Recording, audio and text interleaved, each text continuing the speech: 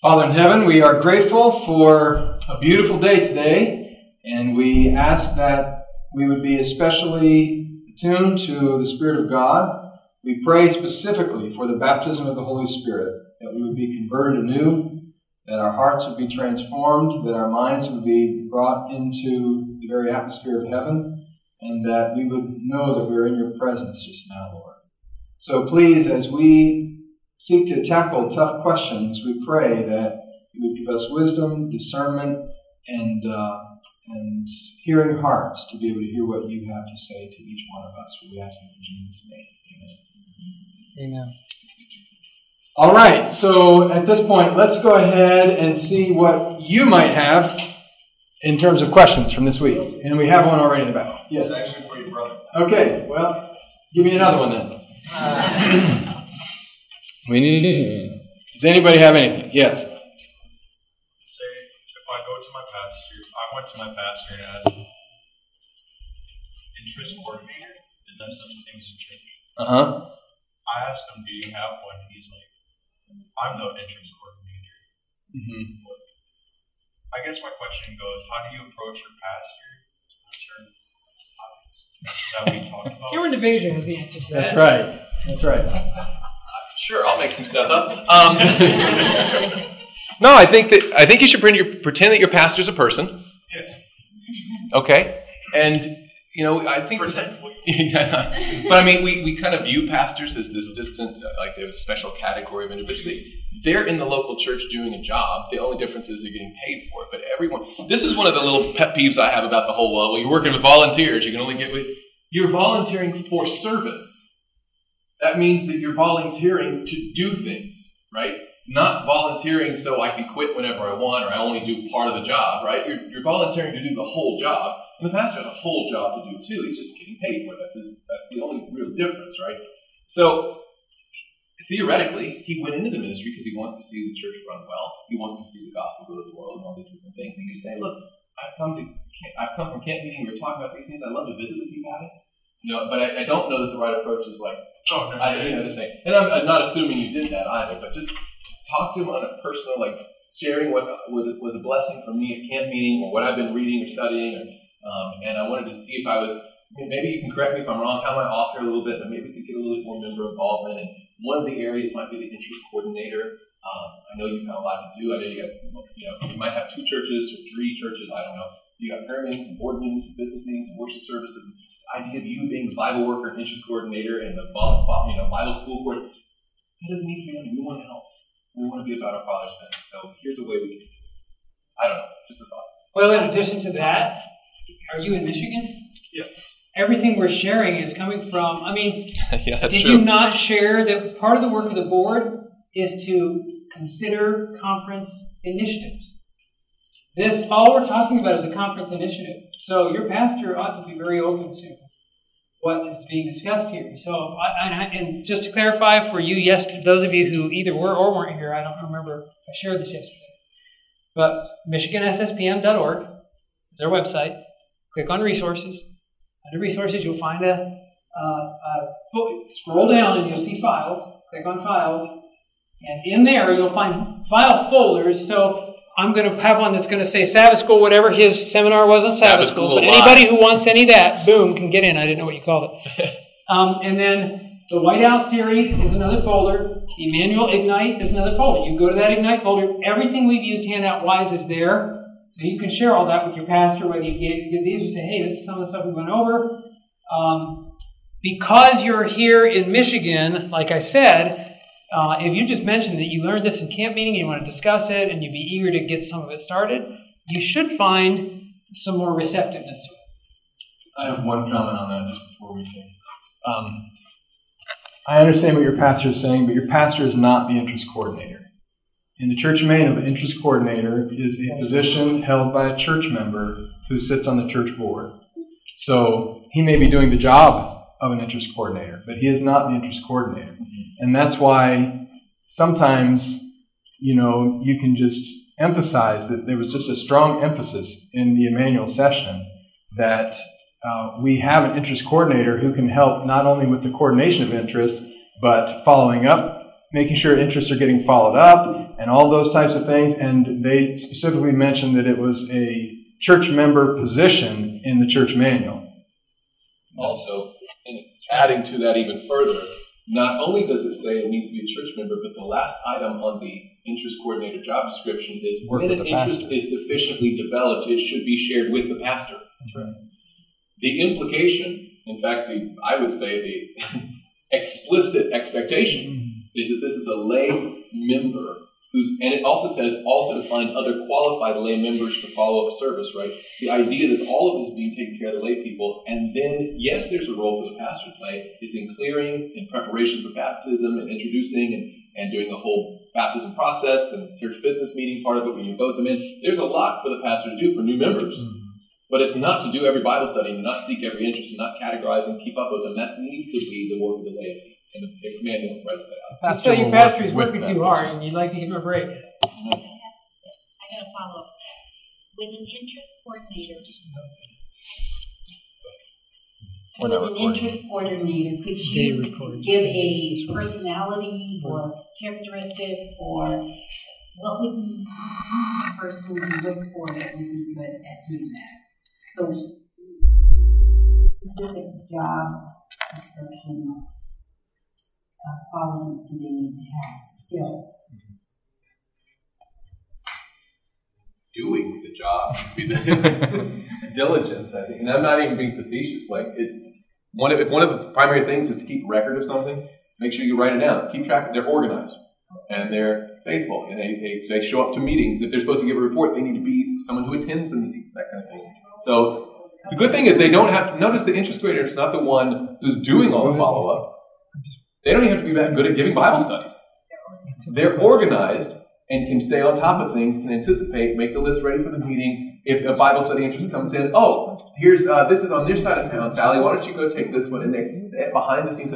This is one of those great things that you don't even have to have a great personality. And we got plenty of people in the church who can do that.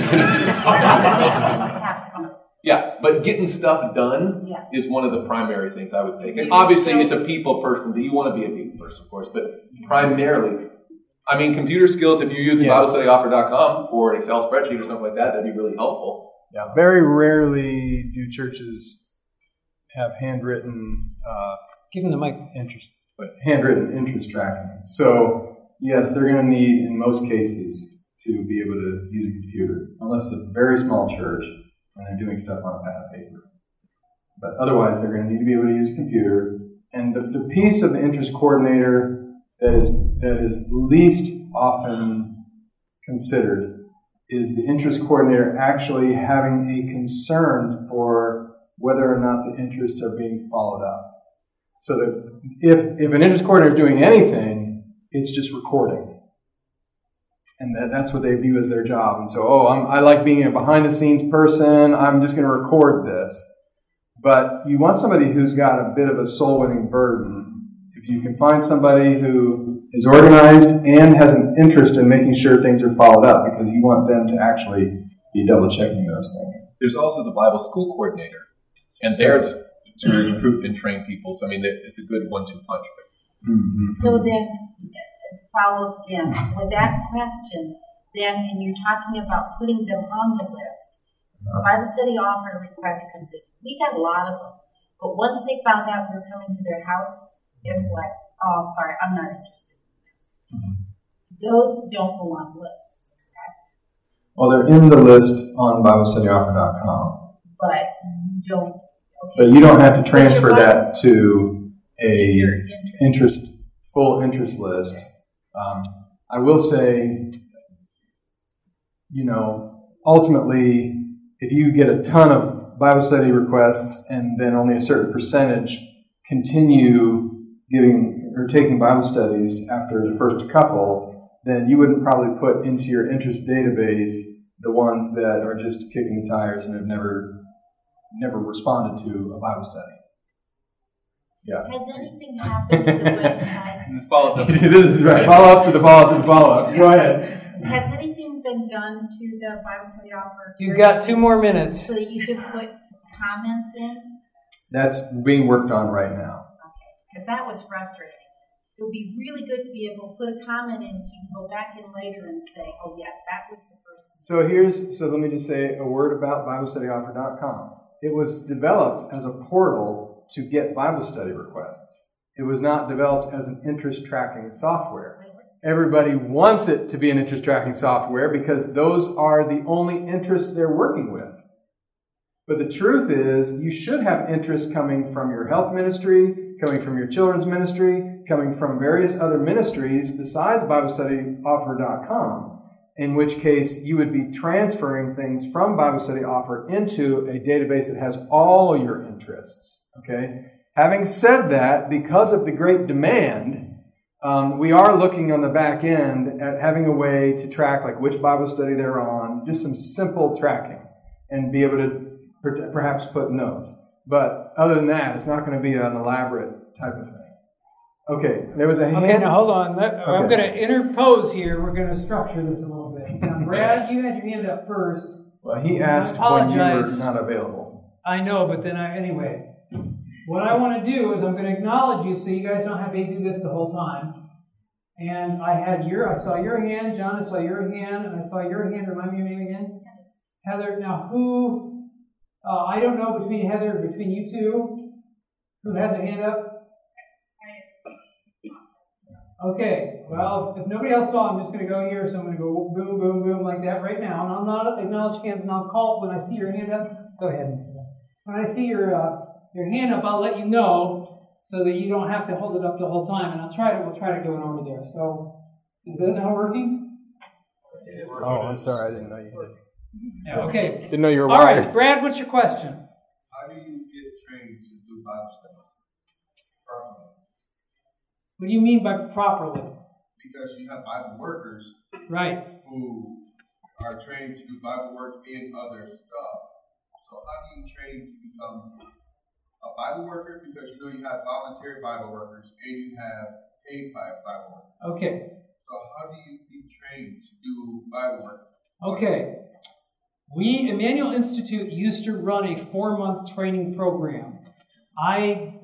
The first one I was aware of was when Amazing Facts ran their program in the Black Hills, and it was called Black Hills Mission College. It was an Amazing Facts school with Louis Torres.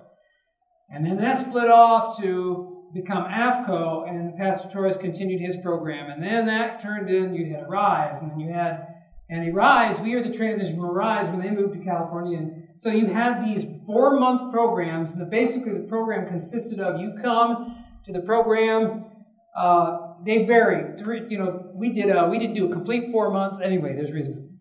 But in that program, part of it was to have a full evangelistic series. And the basic setup was you're going to come to the program. You're going to get some in-class training about how to go knock on doors, how to find interest, how to give Bible studies, and then in the evenings on outreach days, you're going to start going and giving Bible studies. And your outreach coordinator is going to work with you, and the staff instructors, and so for 4 months, you're going in and out of Bible studies. You're coming back and reviewing in class how things are going. Leading up to an evangelistic meeting, you're inviting all those people you're studying with to come to the meeting. Some do, some don't. You go through the evangelistic meeting, you work in different... Anyway, it's like a field school. Emmanuel does not do that anymore, for one reason being that we shifted our focus to wanting to work more intentionally in our churches, and there are other schools that do that. AFCO, I talked to Karen Batchelor yesterday because the word is, AFCO doesn't do this. They don't exist anymore. Not true. They're doing their program online right now, not permanently, but because they're building a new facility for training, and it isn't done yet. And so in the interim, they have online classes. We've done online classes with the Audioverse. But all that said, all we did with our students is taught them, we spent more time than we did here teaching the basics. And when I say more time, we spent an hour here and we spent 6 hours there. 6 hours. That's what we did. And after that, you're knocking on doors, you're getting into Bible studies. And we had lab classes where you would get together with other students in the class and you just practice giving studies, and we would be there to give pointers. The ideal is that every church would be a training school for Christian workers, and that pastors and elders would be able to train their members, and you'd have that available in your local church, and they could do the coaching and stuff in the local church. That's what we're looking to do and to accomplish. The best teacher for giving Bible studies is giving Bible studies. We get done with our programs. Ellen White says in the book Education, it is in the water and not on land that men learn to swim. And there's so much you can say in a classroom that just doesn't translate to you getting out and doing it. And I remember students would get to the end of our 14-week program that we had, and they'd say, oh, if we just had another month, if we just had another couple weeks. And I remember we thought about and discussed about should we lengthen the program, but it became very evident to us that what would do far more for them is just getting out and doing the work.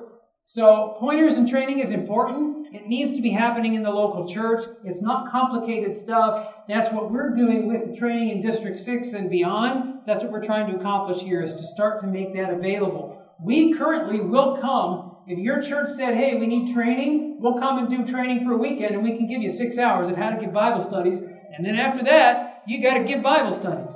And I would practice. If I were a church member and I didn't know how to give Bible studies well, I'd find another church member. I'd say, hey, Sabbath afternoon, instead of going and taking a nap, why don't we get together and sit down and practice Bible studies? I'll give a study to you, you give a study to me. And the more you do that, you're going to find that you become more proficient at it. You want to add to that? No, that's good. The only thing separate from that is that we are working. There's different reasons that people don't give Bible studies.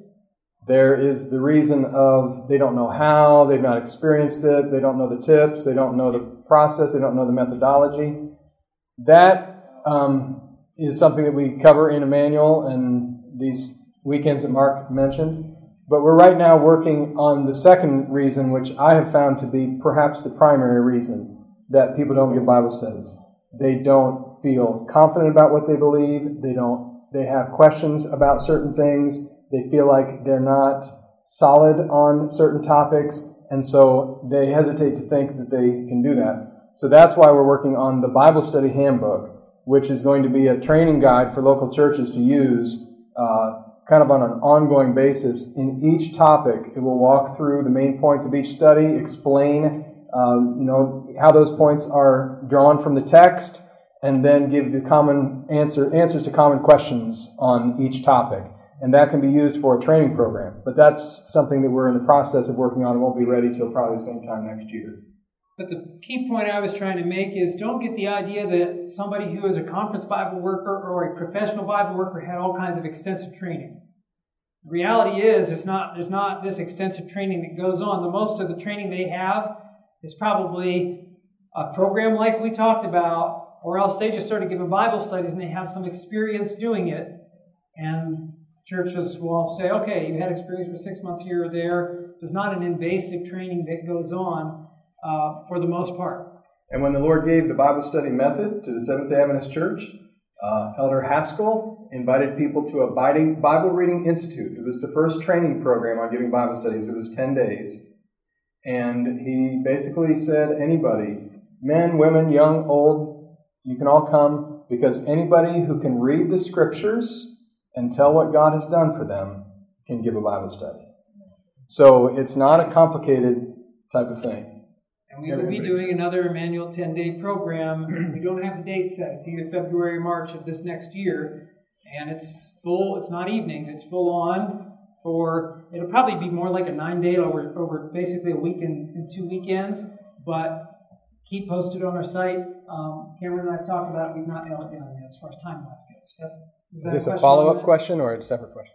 Well, I guess it's kind of follow-up. Would it be appropriate to do Bible study training in a Sabbath school? Sure. Yeah. In fact,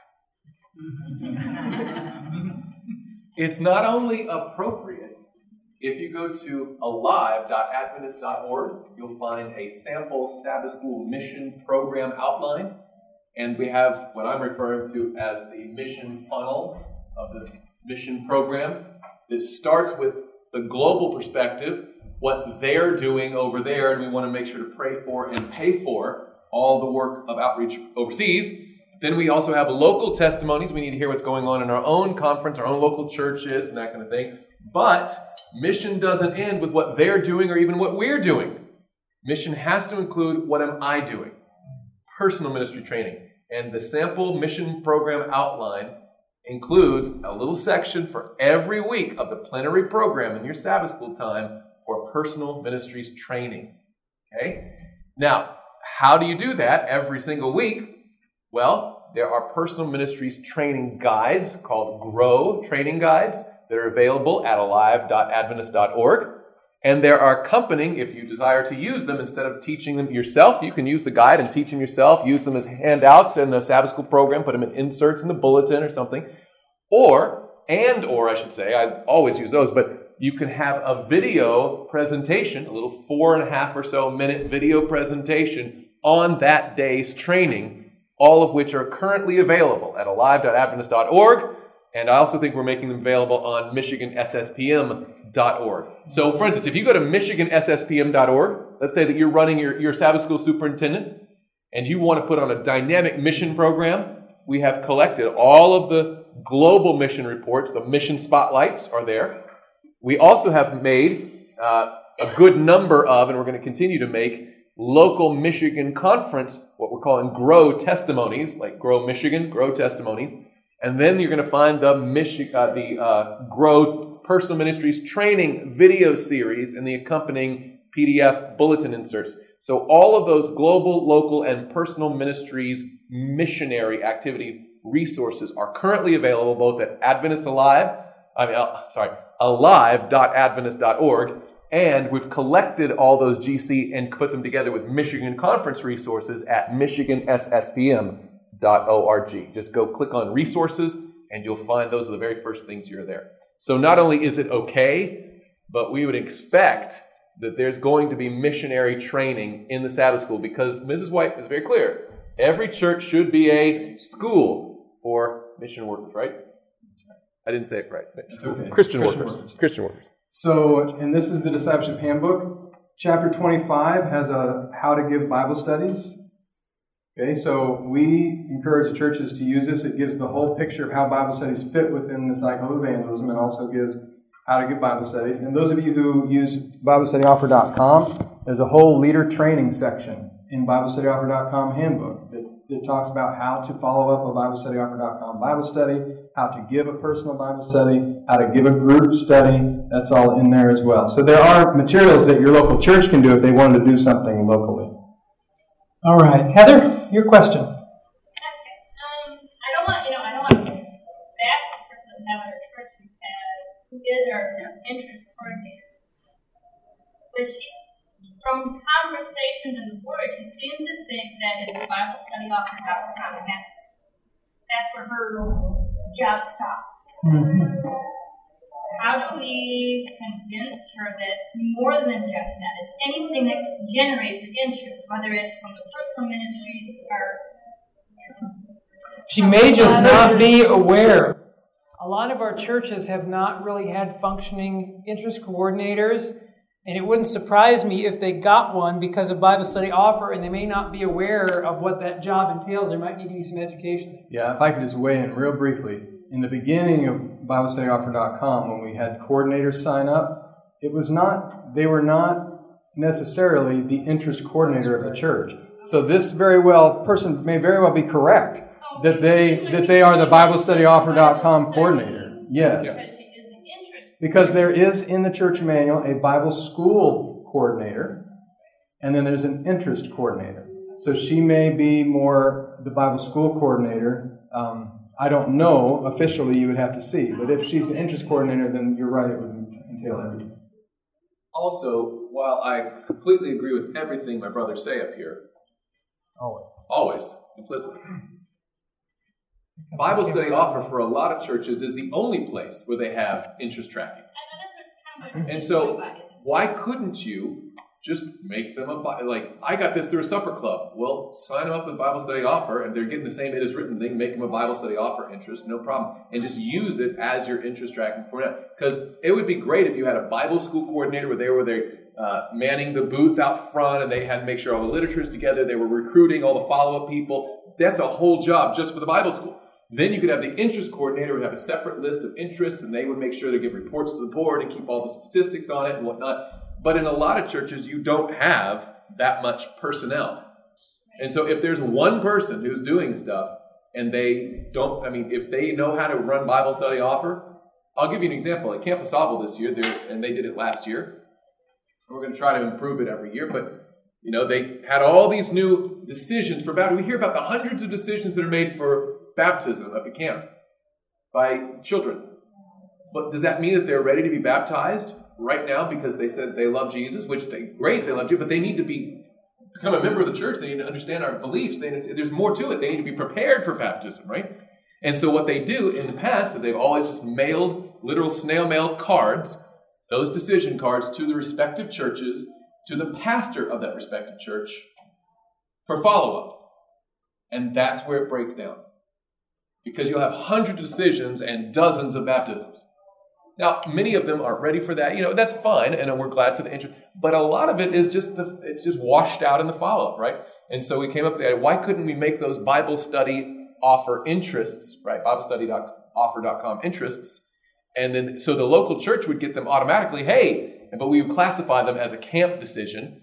And so you make sure to use a children's Bible study with them, but still have a lay person. And that way it would go through the process of using the tool we already have. Now, there's pros and cons of that. I'm not saying it's a perfect solution, but you're right. It could have more interest tracking features, but there's plenty of features people aren't using on BibleStudyOffer.com right now. Active or inactive. We see, it's not like, I would use it more if it was more robust and had more commentary allowed. People aren't even clicking the box of whether they've been visited at all. You know what I'm saying? So I would say, yes, it could be made more robust, but for the time being, use what you got, and it's better than nothing. I don't know if that's really spiritual sounding answer, but not really. Okay. Oh, I'm sorry. We were coming over here. Well, I just want to clarify. We get off into Bible study offer, but interest coordinator is, you want to clarify if that's what that person understands they're doing. Maybe they're the Bible school coordinator. If it is interest coordinator, they might need to have a little bit more information as to what that job is. They may just not be aware that they are to track other interests. And I could be talking with that individual, talking with elders or pastors and getting that clarified. It sounds to me like it's probably just a matter of clarification. Again, from our experience of people just not knowing, like I said, I would dare say we're lucky to have 25% of our churches that have interest coordinators. Oh, yeah. So they don't even know many people don't even know what an interest coordinator is supposed to do. So in fact, that could be something that we could work on trying to make that more clear as to what that role is. That's a good idea. John, question. Thinking about the question about the pastor who is the interest coordinator. Yes. Is that somehow connected with the pastor dependence, pastor-centered? Likely. What I'll bet, as we're talking, I don't know if it's a result of it or not, but it certainly contributes to it. Okay. See what I'm saying? It's like, it's not, you got to be doing it because everyone, but it facilitates it, sure. I wouldn't be surprised if that may not be the same situation when we set up Bible study offer. What happens? The church doesn't have a coordinator and the pastor gets made the coordinator, and there could be some confusion as to whether you're talking about the interest coordinator or the Bible study offer coordinator, which are two different things. Right. I don't know who's next. Go ahead, Mark. You're coordinating. Yes. I have a question about the interest coordinator. Yes. If our church has a Bible worker, and in talking with the pastor, I kind of got the idea that he thought that she was the interest coordinator. That wasn't actually said, but I kind of got that idea that he thinks she's the one that's supposed to assign people to the Bible studies. Is that something that we should do, or should we have a separate person that does interest coordinating? I honestly don't, from my standpoint, I don't care who the interest coordinator is. I wouldn't want it to be the pastor, because I think that is just feeding that pastor-centered whole thing. But I think, and I probably wouldn't want it to be an elder either, because they've got other responsibilities. And like Jim and Cher the other day, they're like, well, I can't get around and visit. I got all these interest coordinators. So I don't want that excuse. Interest coordinator is not a complicated job. And from a perspective of just trying to get your members involved in stuff, it's a kind of job that I wouldn't want your pastor or elders doing when somebody else who may not be doing something could be doing it. But I don't, as far as again, you're just keeping track of interest. So if the Bible worker the church hires does it, my only concern with that is Bible workers are usually temporary, so they're going to be there and then they're going to be gone. And then, well, if it's pastor's wife, then you'll have an interest coordinator as long as the pastor's there. It's hard to say without knowing the situation of your church why, because some churches will tell me that I've had some people, well, the pastor's doing everything. It's because he asked 15 people in the church, and they're like, oh, no, I don't want to do that. I don't want to do that. So it's hard to know what's going on there in every church, but I don't know if you want to comment. Just to say that that's not totally abnormal, only because the Bible worker ends up, when you hire a Bible worker, their only job essentially is to work with interests and to work with members to work with interests. So they're, if they're not coordinating, then what are they doing? I think that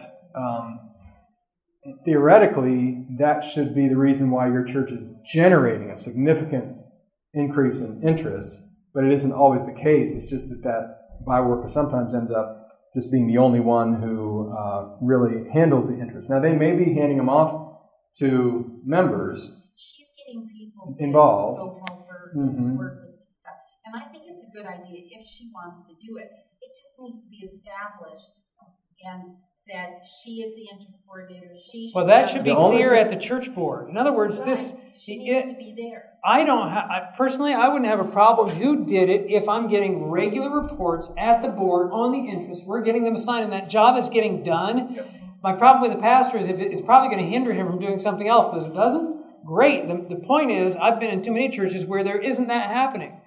Interest coordinators should be once a month at the board, once a month talking about who the interests are and assigning visits and that kind of thing. And I think it comes down again to, are there more interests than just Bible study interests?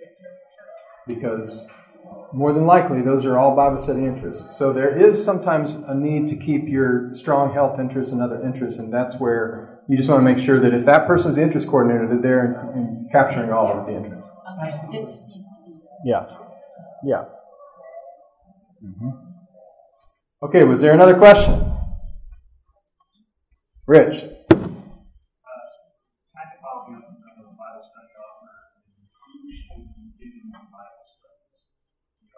You have to just ask. You're just asking something. You know this person. Once you want to be the person to give that Bible study, with Bible study offer. With Bible study offer, should who, as the interest coordinator, who should she or he have as a go-to list, and how do you get on that list, or how do you stay off that list? You don't stay off the list. You could. But if you, and I would encourage anyone who's involved with BibleStudyOffer.com to do a very rare thing and read the manual.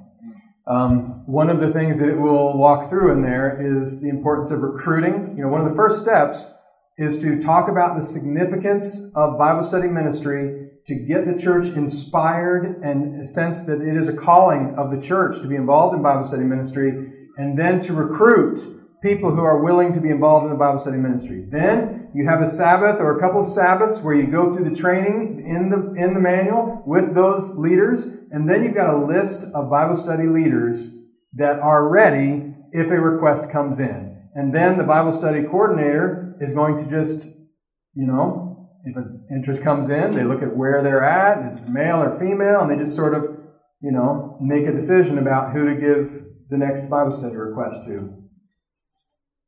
That's where you have the difference between that and the interest coordinator isn't really designating those by himself or herself. You're coming to the church board, where the Bible study coordinator is going to look over that list and know who the team is and say, okay, it may have a couple suggestions for this interest that came in, who's going to run on that, and that kind of thing.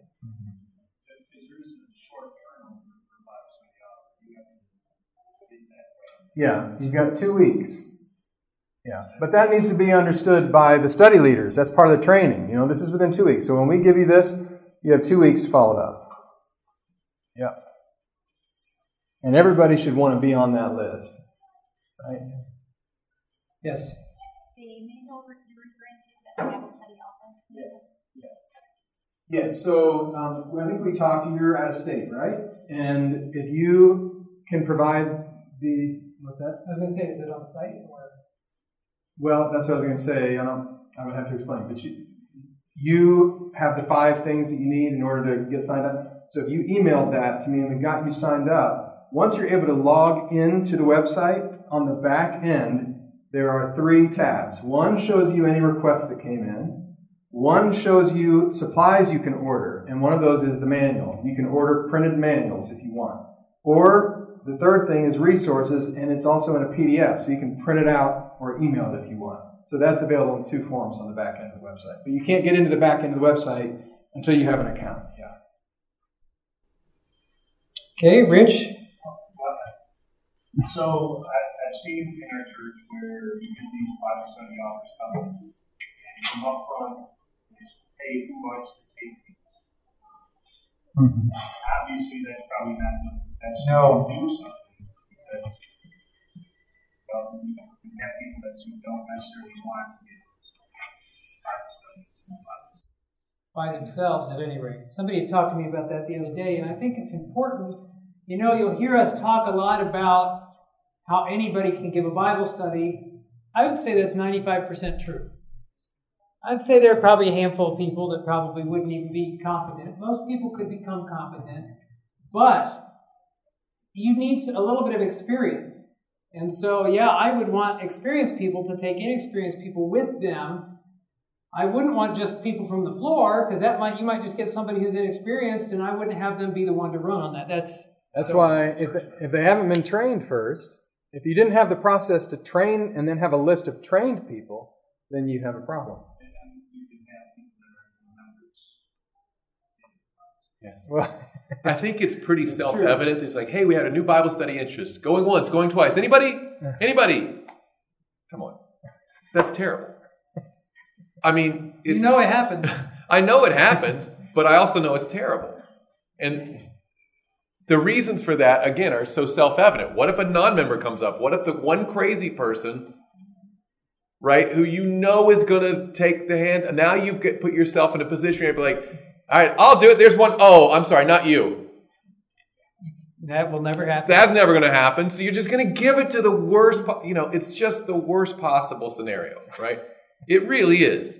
There's a reason. People talk about that in the nominating committee. Why don't we do that with church offices and everything? Why don't you just do the people what they feel so inclined to do? Who wants to serve as an elder this year? Yeah, anybody up there, elder? Lunacy, right? But we do that with Bible study interest for some ridiculous reason. I can't possibly imagine why. But that's why the job of the interest coordinator includes, right? It's because we're not taking the time to meet and organize. Yes, assisting the pastor and chairperson of the Personal Ministries Council in enlisting and recruiting qualified members for follow-up service. So you got to enlist them and then recruit them, which I'm not sure those are different, right? But basically you're seeking them out in conjunction with the pastor, the person. You're supposed to think together, who would be good leaders? Then you go seek them out, and then you train them, and then when they come in, you assign them, right? But you don't just do the open forum, open market thing. It's just not a good idea. That's just my 2 cents on it. and the training is, we're talking a Sabbath or 2, simple. It's not elaborate. Yeah, I mean, look at the training manual. It already outlines, here's the things you need to know. Make sure you have your little materials with you. And I mean, it's very simple. Because also, most, I mean, when I say most, I'm talking 95+% of the Bible study offer interests that come in are going to be what we would call drop-off Bible studies. They think of it, the classification is personal, but that means personal by myself, not with other people, right? Most people aren't clicking one-on-one or small group option. They want to just have it delivered to them so they can do it. So the training that's required to do a drop-off Bible study can take, minutes.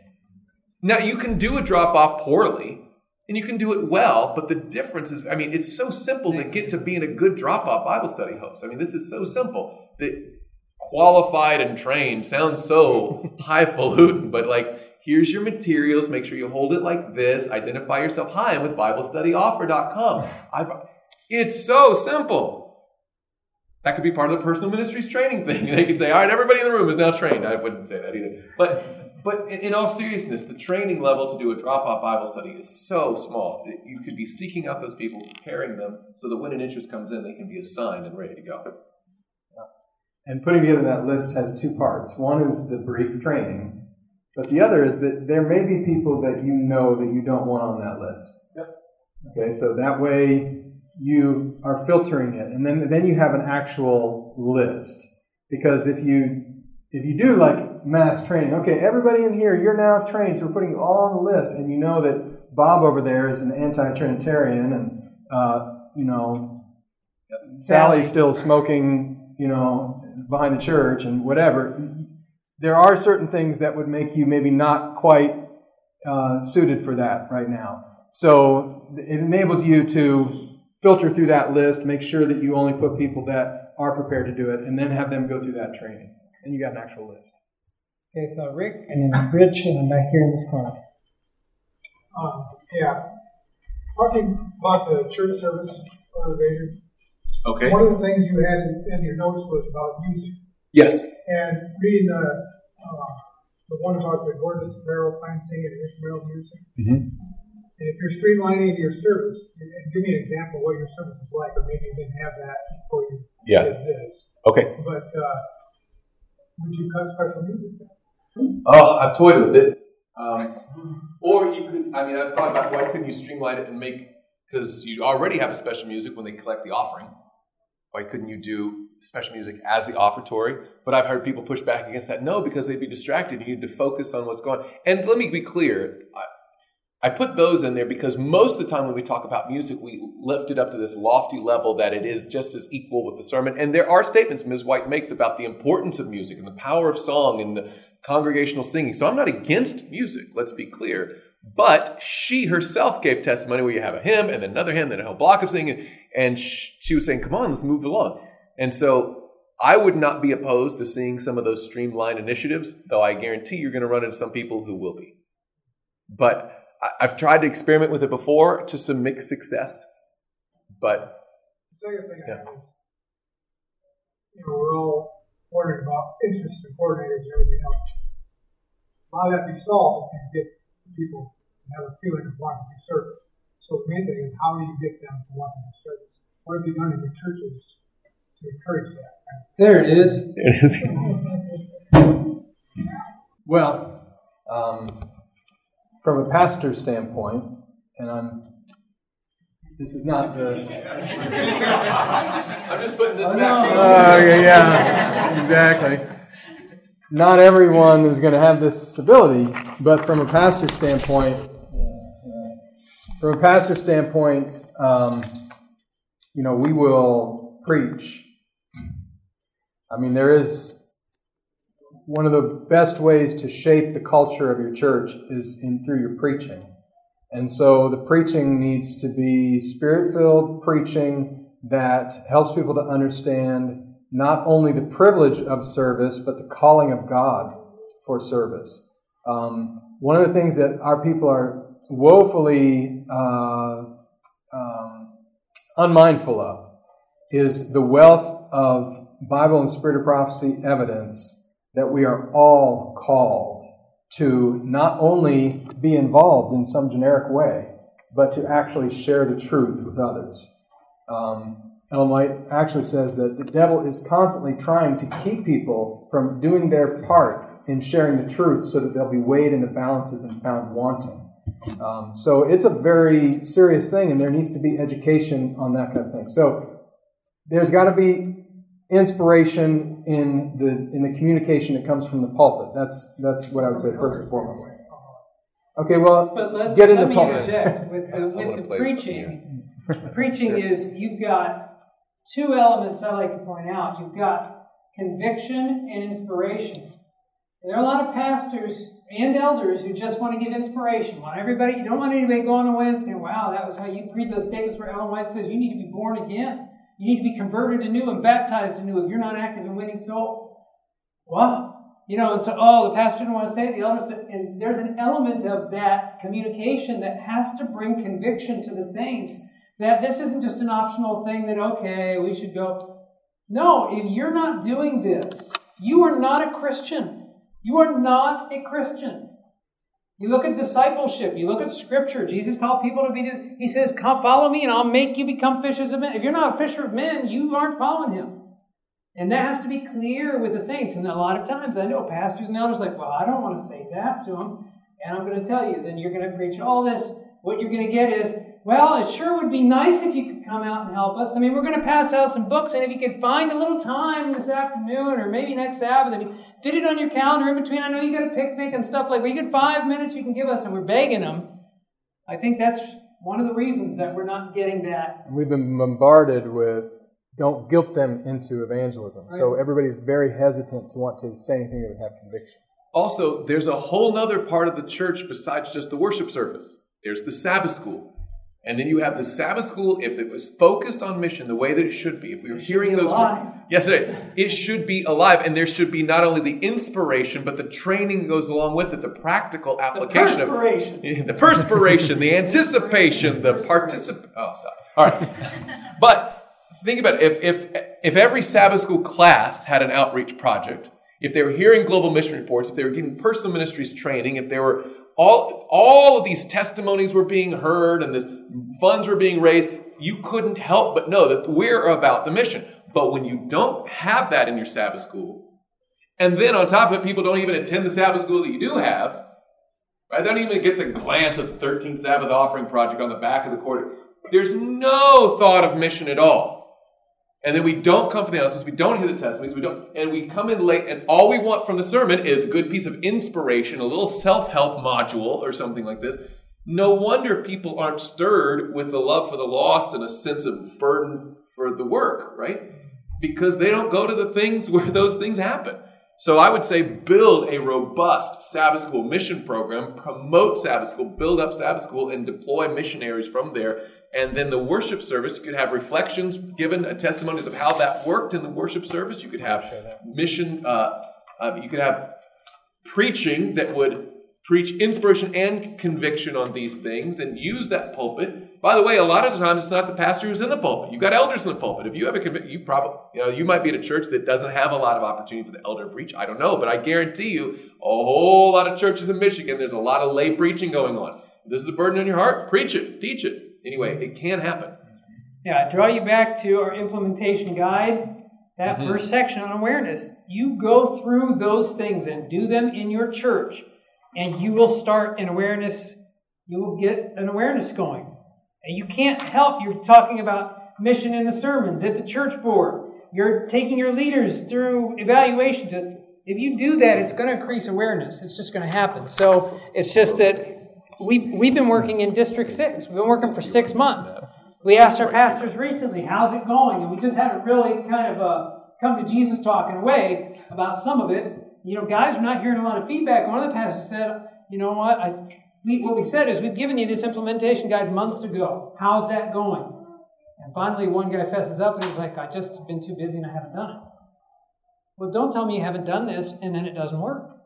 Which he wasn't doing, but I'm just saying, I'm telling you, going through just even that first step in that guide, you're going to see a difference. You will see a difference. But in some of your cases, you can't do it by yourself. The pastor's got to be there and working together, and being willing to cast that vision. A brother brought to our attention, too, that one of the resources on alive.adventist.org, if you scroll down to the resources page, I'm not saying grow.adventist.org. That's the personal ministries page. Sabbath School is alive. Grow is personal ministries. But one of the little handout booklets is literally titled Motivating Members for Mission, right? Or for Motivating Members to Witness. Motivating Members to Witness is a little booklet about that, so you can see that. That's your website, Jim. You should have plugged that. Yeah, there it is. You scroll down and there it is. So probably some good ideas in there. It was the little booklet was written about. All right, very good. Now, Rich, I saw your hand back here. What was your name? Craig. And then did you have... Okay. Rich? My question has to do with getting the Bible study off, with people signing up. But we had a member that was concerned about safety. And that, being in a big city, there are criminal elements out there. And they were looking for some filtering the requests out there? They just need to send you to those, Rich. But I mean, that was, he was asking that before they're assigned a Bible study, that somebody should, do a quick Google search on the name or something like that. Is that anything? Is that a thought?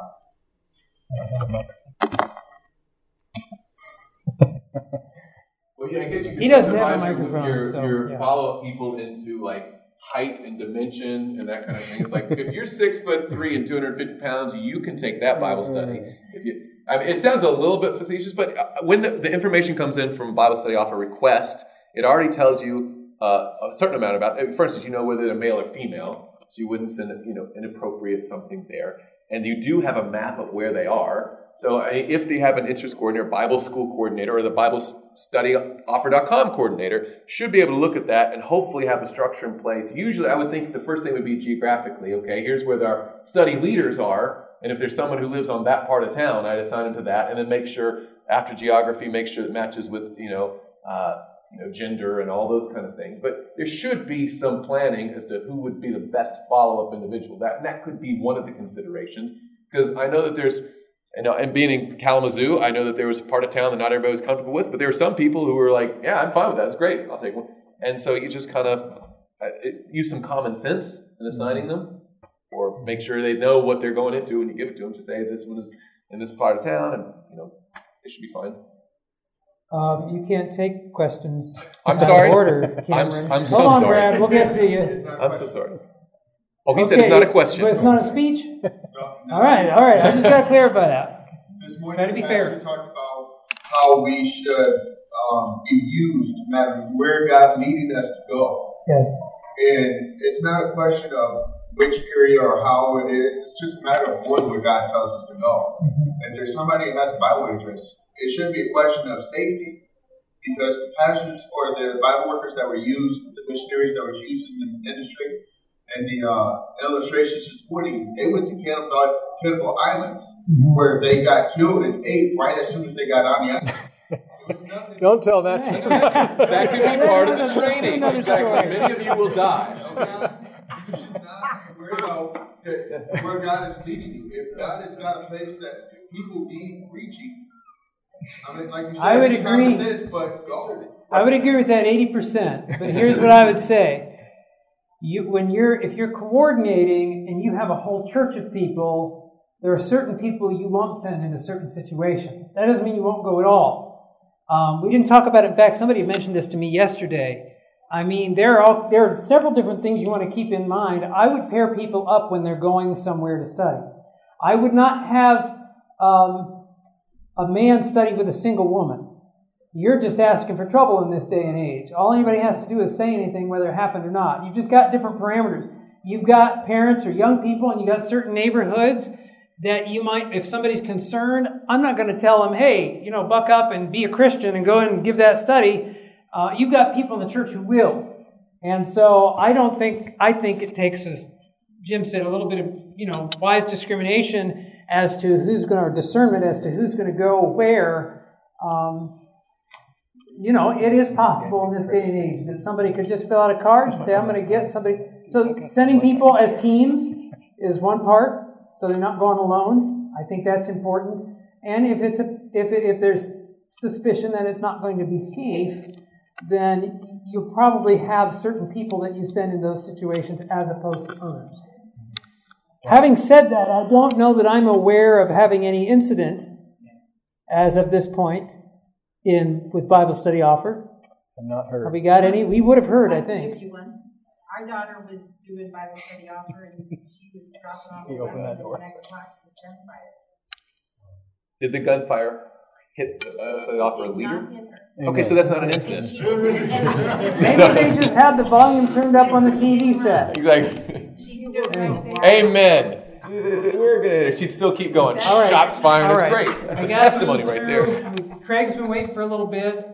Okay. And then I saw your hand, John. Craig? Is Bible Study Offer available in Canada? It is. It is now available in Canada. What is that? That was a great question and a great answer. Now, like, as in, is this like a brand new thing? Well, it's not brand new, fantastic. but in maybe a few months ago, we had interest from Canada, and the programmers set it up, and it's good to go. So in his local church... So if your local church wanted to get involved with BibleStudyOffer.com, you would need to email me right now, because we don't have the page up yet, with certain information, and we would get your church set up with an account. And then it's a local church ministry from that point, which is something that churches outside of Michigan need to be clear about, because some of them think, oh, I'm going to sign up for this thing, and then whenever we get interest, there's some central place that's going to mail, like it is written, and we're sending them to them. No. If an interest comes in, you go and deliver the Bible studies. You order the Bible study lessons. You follow them up. Everything happens independent. The system is just there for you as an engine to use. And the supplies are all, right now, purchased out of the Lansing ABC. They handle it for all over this country. And so at this point, I would say, other than the fact that you're going to have some extra postage, we're still sticking with just the Michigan Supply Center. Also, one thing, I don't know anything about your church except you are here from it, okay? And one of the concerns, and I think that's going to be addressed in the sign-up portal or whatever it's going to be for the Bible Study Offer thing, is that let's say that one person from a local church, a church of 100 members or something, comes to one of these trainings, they get really on fire, they say, we're going to do Bibles, and they sign up their church, but the rest of the church doesn't know it's coming, right? So one of the elements that I'm recommending that would be in that form is that you take an explanatory, you explain it to the church board or the elders or some group who could be behind it and say, yes, we as a church want to partner with BibleStudyOffer.com. Because if you do it, you give it the resources, get it all going, and you start advertising, you put up a billboard ad or something, you're going to get Bible study interests. And then you're going to be the interest coordinator. You're going to be the follow-up. It takes a team approach. Even though you do have a coordinator, it needs to be a recognized ministry of the church that they're all partnering with. And so I'd encourage you to show the promotional video, explain it, give it to your pastor or elders, that kind of thing. So it's not just you having a great idea, because what happens if you flame out or something happens or whatever, and now Bible study interests who are in that area are going to get assigned to that church, and they're not going to get any follow-up. And that doesn't help at all. So, okay. John, I saw your hand up. Just thinking about the wise as serpents part in this Paul's passage. He didn't speak on the wise part, that part of the verse so much this morning at the early morning meeting. Okay. And I don't know about you, but if I'm a snake, I'm not going to get stepped on if I don't have to be. All right. And so there's a place for both. Yes. We certainly want to... what did Jesus... Well, I'll hold off on that thought. Well, I mean, yeah, there does need to be discernment. I mean, the serpent is a representation of Satan, who is more crafty than everything. And it's not often he's like, you should be like in this one area, though. He said, be wise as serpent, but harmless as doves, pure and holy with grace. But, I mean, even Paul said, being cunning, I caught you with guile. What did he mean by that? I think that we should be judicious. We should lay out careful plans and strategies. To a missionary who was going overseas to Africa for the first time, this is white counsel. Don't make the first thing you say, hi, I'm a Seventh-day Adventist. I believe in the non-immortality of the soul, the Seventh-day Sabbath. She said, just slow down on that stuff first, right? Withholding information judiciously is a wise course in some cases. So there's a whole thing we could have about that, but I think Christ was looking for us to be more strategic. Which we will this afternoon. Oh, and we're going to get into that this afternoon. Amen. Praise the Lord. Yes. Okay, I don't see another hand. Is there somebody else, Rich? Sorry. All right. The manual's been around for a number of years, right? Which manual? The church manual? E-manual. E-manual, yes, 2009. Yeah. A minute was arrived before that. With our church, when I first heard about this and was talking with another elder, we were pretty shocked at, how poorly our church was being run. And so I really appreciate you guys coming every year, presenting something and reinforcing all these things that you should be doing. So, I mean, that's a... Sending you home with a burden of guilt and discouragement. Well, there's not. But there is, I mean, like, wow. I remember for an evangelistic series, and there was, like, talk of coordinator for that. And it was, like, something I'd never heard before. And it made so much sense. And our evangelistic series suffered because of not having that sort of thing. Absolutely. What kind of time frame would you think that it would take for a church to go from, doing things poorly to start to doing things right and see? Because we've been through this. Well, we haven't been through this. We're going through this. That's when Emmanuel Institute started, we had a rise here. And it was just that 4-month training program for Bible workers primarily. And that's one of the reasons we shifted our focus, because that doesn't translate in many cases into the local church.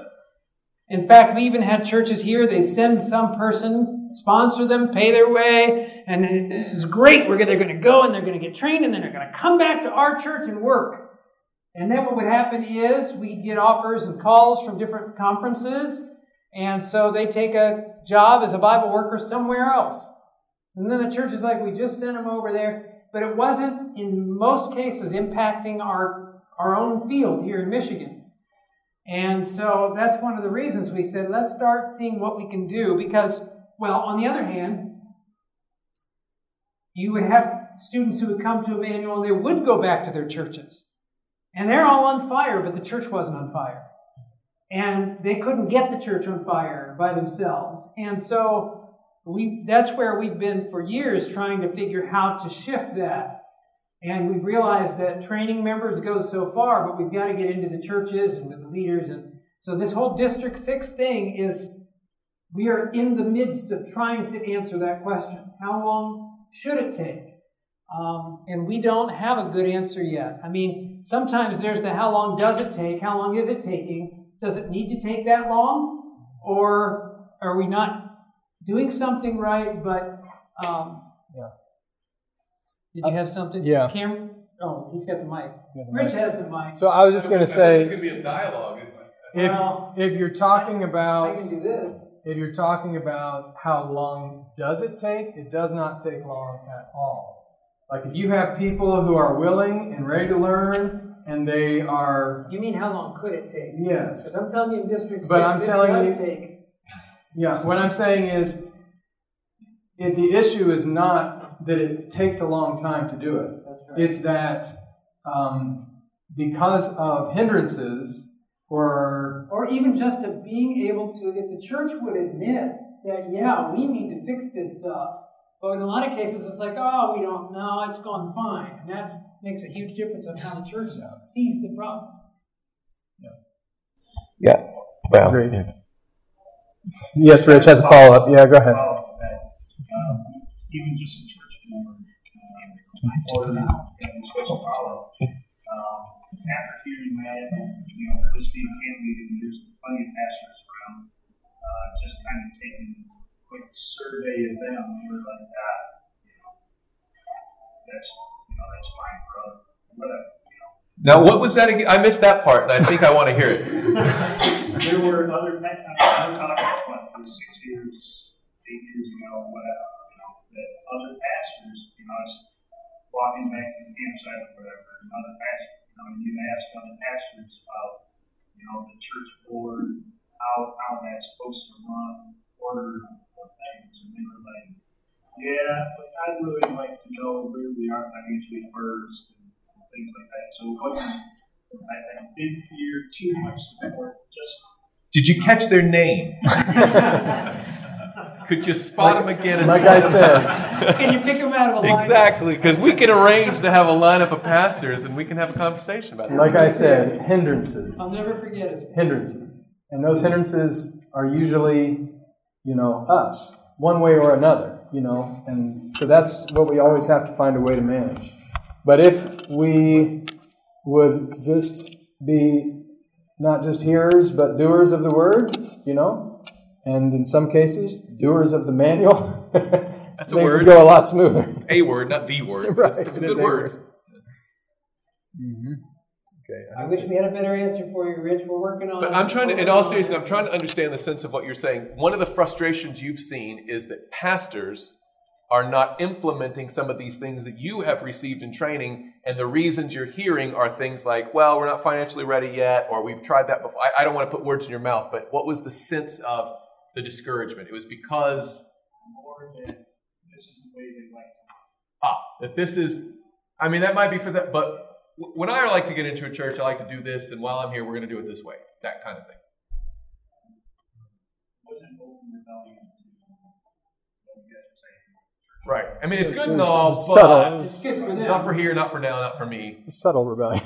Yeah, it's a really soft rebellion. Well, it's the, I mean, that's what we've been talking about this week. It's the condition that we're in now. It's a whole mindset. It's not a thing that we're not doing. It's a thing that we're not realizing. We've lost our sense of mission in many cases. And just hearing the questions coming throughout this week, and, I know I'm an elder and a person ministries leader. Amen. I was a Sabbath school Yes. leader as well, and you hear these things. I know the pain. I'm not sure how people that are just more in the way, how are they going to get the pressure up through there and even No. I'm going to tell you, I recommend you put Jennifer on it. You will make things happen. That's right.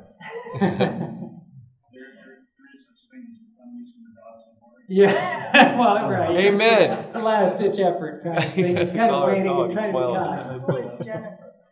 His daughter. I like this. She's like, where can we get our own There is Jennifer? one of my dear friends right there. Yeah. Can you come to our church next? Okay. Well, that would be a thing. What if we had lay people who had gone through this and just go around giving their testimonies and saying, here's how you can motivate people, and you can't fire me, you can't get me in trouble. I'm just going to tell you from my own testimony. I'm going to come into your church, I'm going to stand up, and I'm going to start telling everybody, oh, by the way, Yeah. you need to do this. We needed like a blasting team. I think we had. Right over. I think we had Tyler over here a while back. Tyler, did you have your hand up? Yeah. Tyler, are you raising your hand like a fifth grader? Or are you raising your hand like a college student? That's You know, how you or want an to adult. do it. You know, adults, kids are like this. And then the older you get, it's kind of like, I don't. Well, it's because I don't want to interrupt anybody. But Oh, you go. my question is, so I noticed that, the whole mission section of Sabbath School. I saw Yes. your nice little timeline of events and everything. Is there like a, sorry, that was trying to be sarcastic. No, I appreciate it. It's a cute little start. It was Yeah, nice. go ahead. It is nice. It's awesome. I'm with you. Okay. Go ahead. So I'm wondering, I don't know if there's something in the church manual. Is there kind of like an outline for not only just that section, but Sabbath school, church service, all this other kind of stuff? Yes. In the church manual, there's a couple of sample program outlines for the worship service. There isn't a sample outline for the Sabbath School program, but if you were to take the one that was provided at Sabbath School at alive.adventist.org or Michigan SSBM and marry it with some of the recommended church service formats, because think about, were you in the Sabbath School? Okay. I've been here the whole time. Okay, that's a really good comeback, though. Okay, you can be here, but if you're anywhere else.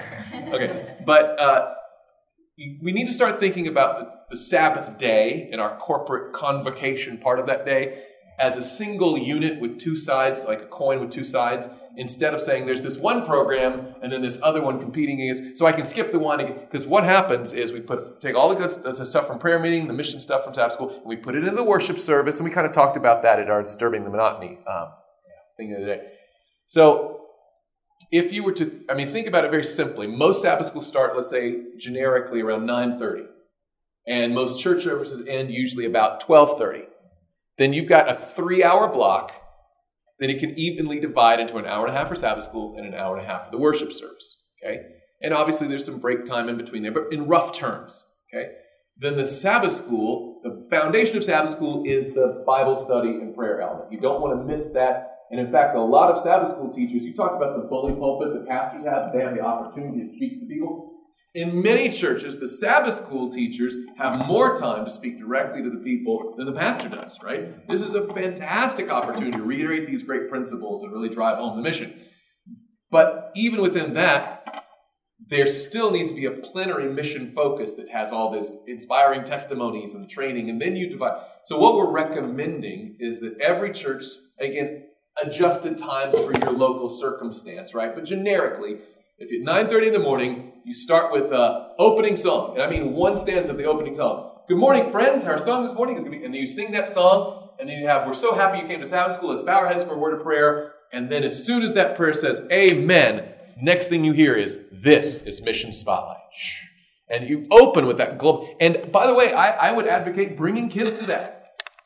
They need to hear the mission stories, right? They need to be inspired about the stories of what's going on and the miracles that God is doing around the world. And it only takes a few minutes. All of those Mission Spotlight things are less than 5 minutes long. And you put it in there, and then you can say, now, friends, and the Sabbath school remarks, superintendent remarks, would just be basically emceeing the mission program. They're not giving a speech.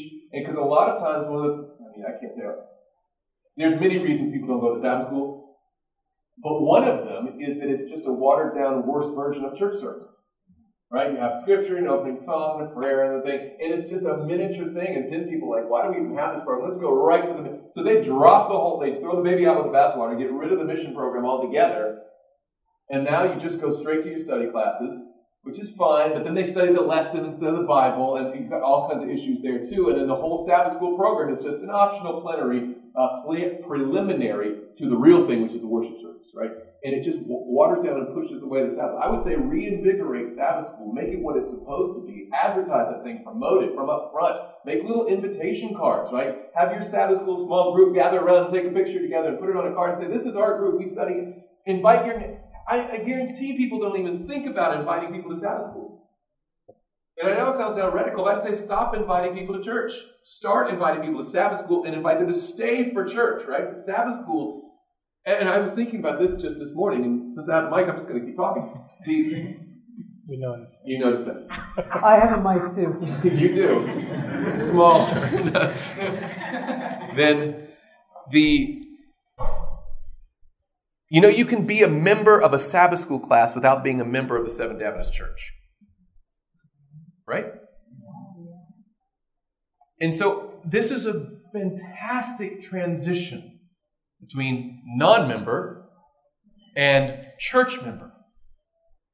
Invite people to the Sabbath school group, because there's that small group fellowship format where you can get to know people on a more intimate level. You can open the Bible around a table or around chairs and talk about it and study a lesson. They can go home and study for themselves, right? And then transition them into the life of the church through the Sabbath school function. That's the program is for. And then they can hear about these exciting missionary stories. And what is this message we're studying? So they get mission and message right there in the Sabbath school group. That the Sabbath school would be a wonderful tool to help reinvigorate the mission, desire, and programming, everything we do in the life of the church. I don't know. You can use your microphone. You know what? You guys just got the Sabbath School live seminar. Just like no, that, you didn't. Right? You got a synopsis of one part of it. Okay. Okay, now... It's lunchtime, so are you planning to be here this afternoon? Let's start with you. Can we start with your question this afternoon? Just because I don't want to try to rush through the answer. And then... You might need to check with the speaker. I'm one of the speakers. I'll give part of my time. Amen. We're going to be back here at 2:15, and then again at 3:30, and we're going to be taking that time to be talking about different aspects of... How would you describe it, Jim? I'll tell you right now. He's going to tell you right now. Isn't the church too focused on evangelism? Isn't true evangelism a lifestyle? How often should we do evangelism? Shouldn't we focus more on Jesus and less on doctrine or prophecy? Shouldn't we do personal evangelism instead? Does public evangelism even work anymore? Does public evangelism cost too much? What if my church isn't ready for evangelism? Haven't we heard it all before? Don't beasts and dragons just scare people? Etc. We're going to touch on all the issues and answers related to public evangelism. And excuses and complaints and myths and all of this stuff. And then we're going to go into the tips and keys to success in public evangelism. All right. So that's what we're looking at this afternoon. Let's have prayer together, and hope to see you back this afternoon. Father in heaven, Father, again, we just thank you for the privilege we have of being here at the Michigan Adventist Camp Meeting. We thank you for the guidance of your Holy Spirit and the many blessings we've experienced while here. And Lord, the more blessings we're going to be able to experience as we leave here with a determination to finish the work that you've given us to do. Father, empower us to do that. I pray that you would bless us as we go to lunch and bring us back together to learn more and study more. We ask in Jesus' name. This media was brought to you by Audioverse, a website dedicated to spreading God's Word through free sermon audio and much more. If you would like to know more about Audioverse, or if you would like to listen to more sermons, please visit www.audioverse.org.